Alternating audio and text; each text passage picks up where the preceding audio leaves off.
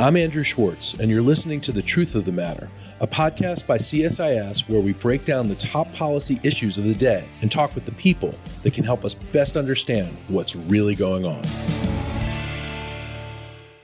To help us get to the truth of the matter about the latest in the Taliban declaring they're the government in Afghanistan, we have with us Dr. Seth Jones, head of our International Security Program, our Harold Brown Chair, and a Senior Vice President at CSIS.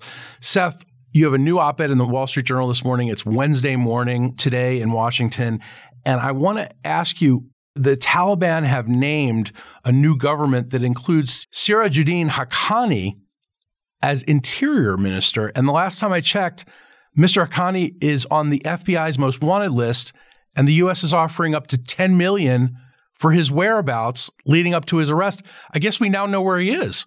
Andrew, I want part of that money now. I can tell the FBI exactly where Sirajuddin Haqqani is. If you go to the FBI page on Siraj Haqqani, it says that he's thought to stay in Pakistan, specifically Miram Shah, North Waziristan, and that they're offering an award up to $10 million for information. Well, we now know, since he's been appointed as the interim Minister of Interior, which is ironically essentially the FBI director of the new Taliban government, we know he's now in Kabul. And of course, he's also still has the $10 million bounty on his head because he is a U.S. designated terrorist. And that designation, even more interestingly, came under the Obama administration when Joe Biden was vice president. So, Seth, let's put this into context for a second. Siraj Haqqani is the son of the man who started the Haqqani Network. Tell us about what the Haqqani Network actually is. Well, I think it's probably helpful to start off with during the anti-Soviet period when the Mujahideen was fighting the Soviets with backing from the U.S., Pakistan, and others. One of the major Mujahideen commanders was an individual named Jalaluddin Haqqani. And his son, Sirajuddin, who generally goes by Siraj, has become increasingly an influential individual in the Haqqani network. They operate out of eastern Afghanistan. Afghanistan is controlled in those areas by Pashtun tribes. The Haqqanis are members of the Zadran Ghilzai tribe. And so they operate on both sides of the Afghan-Pakistan border. Interestingly, that location is also a hotbed for al-Qaeda activity. So over the years, the Haqqani network has become the primary conduit within the Taliban for relations with al-Qaeda. And as a number of UN Security Council reports have indicated in 2021 and 2020, so recently, the Haqqani network has had multiple meetings with senior al-Qaeda officials across multiple different locations, mostly on the Pakistan, but also on the Afghan side of the border. So we often hear this term that the Haqqani network has close ties to al-Qaeda. What does that mean in that sense that they have close ties? Well, what a very useful recent UN Security Council report indicated, based on information provided by member states, almost certainly Western member states, one could guess the British, the Americans, or others, is that the Haqqanis embedded al-Qaeda units, individuals, operatives, into their fighting forces on the ground. So one aspect of ties is actually integration into a fighting force. Some of the al-Qaeda operatives are effective at putting together high-profile attacks, including suicide bombings. So there's everything from the intelligence that goes to looking at a target and conducting surveillance, getting a suicide bomber onto the target. They've been involved in that. Standoff attacks from mortars or other kind of standoff weapons. They've been involved in that kind of activity. So what's important to understand is the Haqqanis have utilized al-Qaeda directly in some combat operations. So some of the things the Haqqani network has been accused of in the past include plotting a 2011 suicide truck bomb in Wardak province that killed 77 American soldiers, as well as a 19-hour siege of the U.S. Embassy in Kabul that same year. What other things have they done that have been notable?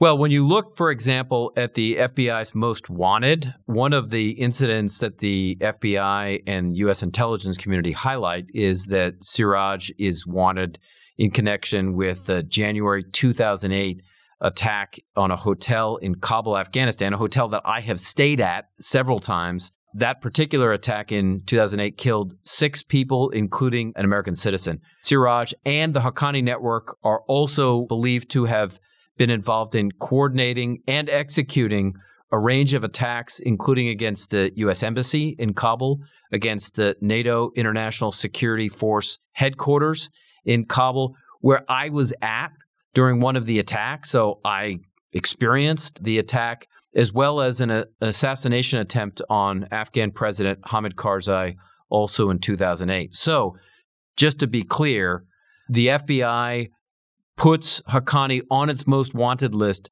because he is alleged to have American blood in his hands. Yeah, I'm just going to read this from the U.S. Counterterrorism Center. This is a description. Quote, the Haqqanis are considered the most lethal and sophisticated insurgent group targeting U.S. coalition and Afghan forces in Afghanistan. That's not a weak statement there. That's really right to the point. It's a very clear statement that Siraj Haqqani and his Haqqani network have posed and continue to pose a direct threat to the United States.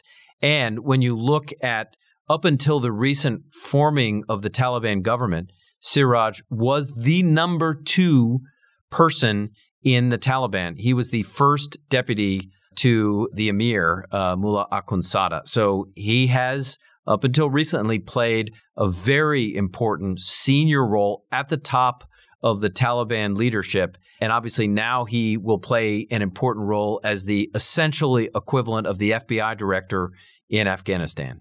And this is why you say in your piece for the Journal, which, again appeared September 7th, tongue in cheek, you start out the piece, quote, so much for a kinder and more enlightened Taliban.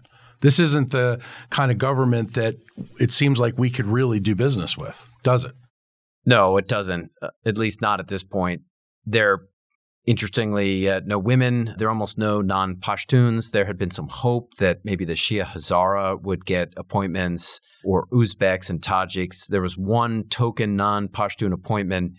But to put an individual that is wanted by the U.S. as a designated terrorist as their most important internal security individual is a major slap in the face of the United States. And I think it poses a real dilemma on to what degree should the U.S. cooperate in any way, including providing financial assistance through the IMF, through the World Bank, through Department of Treasury, allow banks, U.S. banks, to provide assistance to the Taliban government now that it has someone like this in such an important role. So where does this leave the Biden administration? What can they do now? Because as President Biden and some of his top advisors have pivoted, and rightly so, the threat we're worried about now is terrorism. And as you and others have pointed out on this podcast, the threat really is that Kabul and larger Afghanistan is really going to become a breeding ground again for global jihad. So where does this leave the administration now, and what do they need to do? Well, some administration officials and some outside of the government had hoped that maybe we'd see a different Taliban, that it would become a kinder, gentler, more enlightened one. Maybe it would allow women in the government, maybe it would allow girls up through secondary and even college to go to school.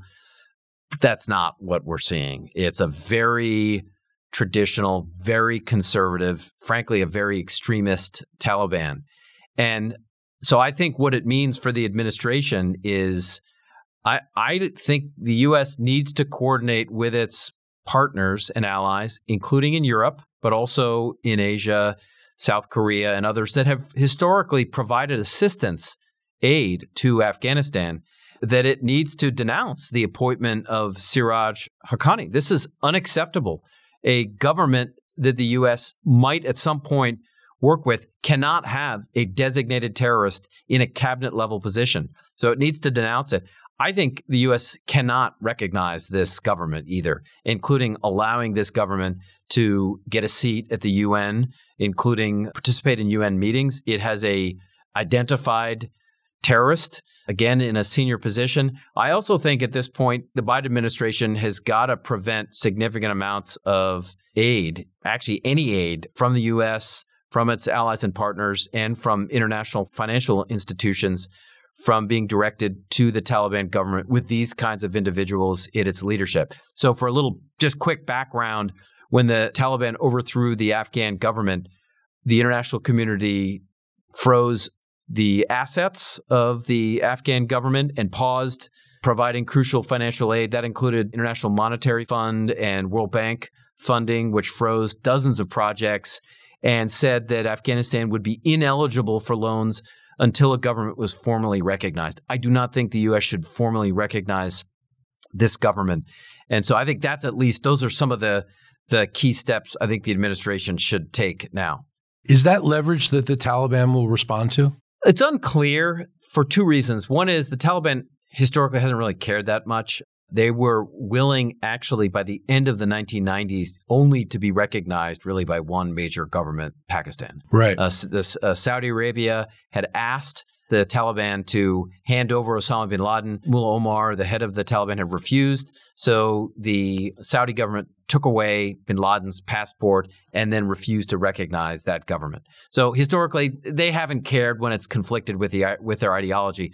The second reason is that the Taliban does have some backing, including diplomatic backing today from China and Russia and Pakistan. So if those governments are willing to provide assistance, then the Taliban may say at the end of the day, fine, if the U.S. doesn't want to provide assistance, we'll get it from somewhere else if the Chinese, the Russians, Pakistan are willing to provide that assistance. So instead of bailing out the new government, the United States needs to treat the Taliban as the pariah that it is what you're suggesting in your piece and now. So what do we need to do in terms of the terrorism piece going forward? You've also pointed out, and I wanted to ask you about this, the Haqqani network has reportedly met with the al-Qaeda's leader, Ayman al-Zawahiri. What does that all mean for, us going forward as we try to root out these terrorists before anything bad happens to us?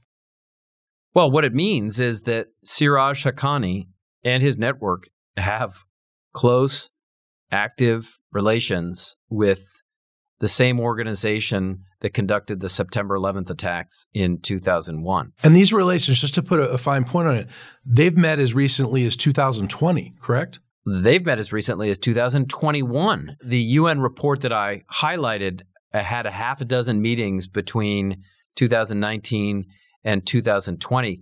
But I'm told by a range of different individuals in government agencies in the U.S. and across European governments that they met repeatedly throughout 2021. So up until now, essentially.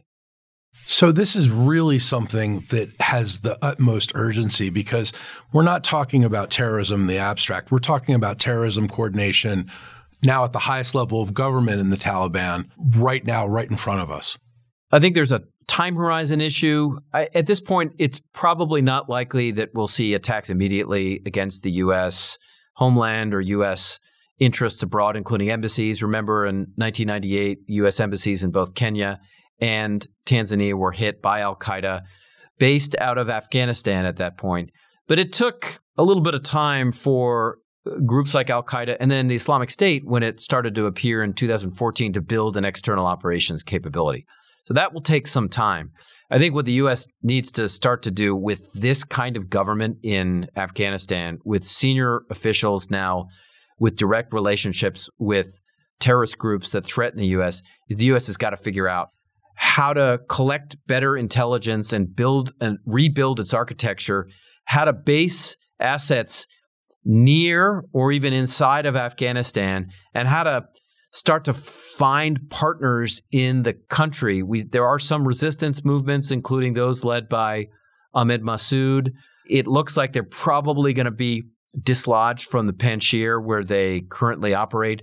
But look, having spent as much time as I have in Afghanistan, the Taliban will never be able to control such a large terrain with deserts and mountains. So the question is, resistance groups can be in multiple areas of the country. I think the U.S. needs to figure out a way to get some basing and drones either in the country or negotiate successfully with Central Asian governments or others. That's interesting. So while we don't see signs of something imminent, We know there's a threat. What else can the United States do in the meantime as we try to figure out what the pieces are here to really, steel ourselves and our allies against this, growing threat? Well, I think what the U.S. can also do is make it clear to the Taliban that there may be a way forward of relations with the Taliban based on a couple of different conditions. One is they cannot have individuals like this in their government. They can't. That's non-negotiable. Second, I think the Taliban has to continue negotiations, much like we've seen over the last 2 to 3 years, with a range of individuals that had served in the Afghan government. We've seen former President Hamid Karzai express interest, Abdullah, former CEO of Afghanistan. We have a number of senior officials now former officials that are Uzbeks and Tajiks and Hazaras. So I think, a more inclusive government. I think, Andrew, it's highly unlikely that the Taliban is willing to do this, particularly so close to their military victory. So I think assuming they decline both of those things and they keep Siraj in and they actually don't form an inclusive government, then I think the U.S. has got to put itself in a position where it can take care on its own of threats coming from Afghan soil. So that means we need to really take stock and think about who is the most dangerous and maybe possibly take them out. I think as we saw during the Bush, Obama, Trump, and even early parts of the Biden administration with attacks in Syria, for example, I think the U.S., if there are direct threats to the U.S. homeland, I think the U.S. government needs to consider what the best steps are to take those individuals out. Let me ask you this, Seth. How does ISIS-K factor into all this? ISIS-K had been weakened pretty considerably up to the Taliban victory in Kabul. The challenge now is that as the Taliban government is forming, there may be some breathing room. Historically, since ISIS-K's emergence in Afghanistan in 2014, the group has been an enemy of the Taliban, and it was an enemy of the previous Afghan government. So there was active fighting between the U.S., the Afghan government, and ISIS-K, as well as between the Taliban and ISIS-K. Their numbers went down probably from 4,000 to 5,000 down to about 2,000. We may see a resurgence. At the very least, what we can see with the attacks that killed 13 Americans, including mostly Marines, they do have the ability to conduct attacks in almost all areas of Afghanistan, certainly almost any urban area, including the capital city of Kabul. So they also present a threat. And it'll be certainly a question to what degree will the Taliban be able to vanquish them. The U.S. couldn't. The Afghan government couldn't. The Taliban certainly couldn't even stop them from conducting the attack at the Kabul airport. So I have doubts that any Taliban government is going to be able to eliminate ISIS-K. Seth, thank you for helping us get to the truth of the matter on this issue. The new Taliban cabinet, we'll have to keep watching this space, and I know you'll be back on Truth of the Matter to help us figure it all out. Thanks so much. Thank you very much, Andrew. If you enjoyed this podcast, check out our larger suite of CSIS podcasts. From Into Africa, The Asia Chessboard, China Power, AIDS 2020, The Trade Guys, Smart Women, Smart Power, and more. You can listen to them all on major streaming platforms like iTunes and Spotify. Visit csis.org/podcasts to see our full catalog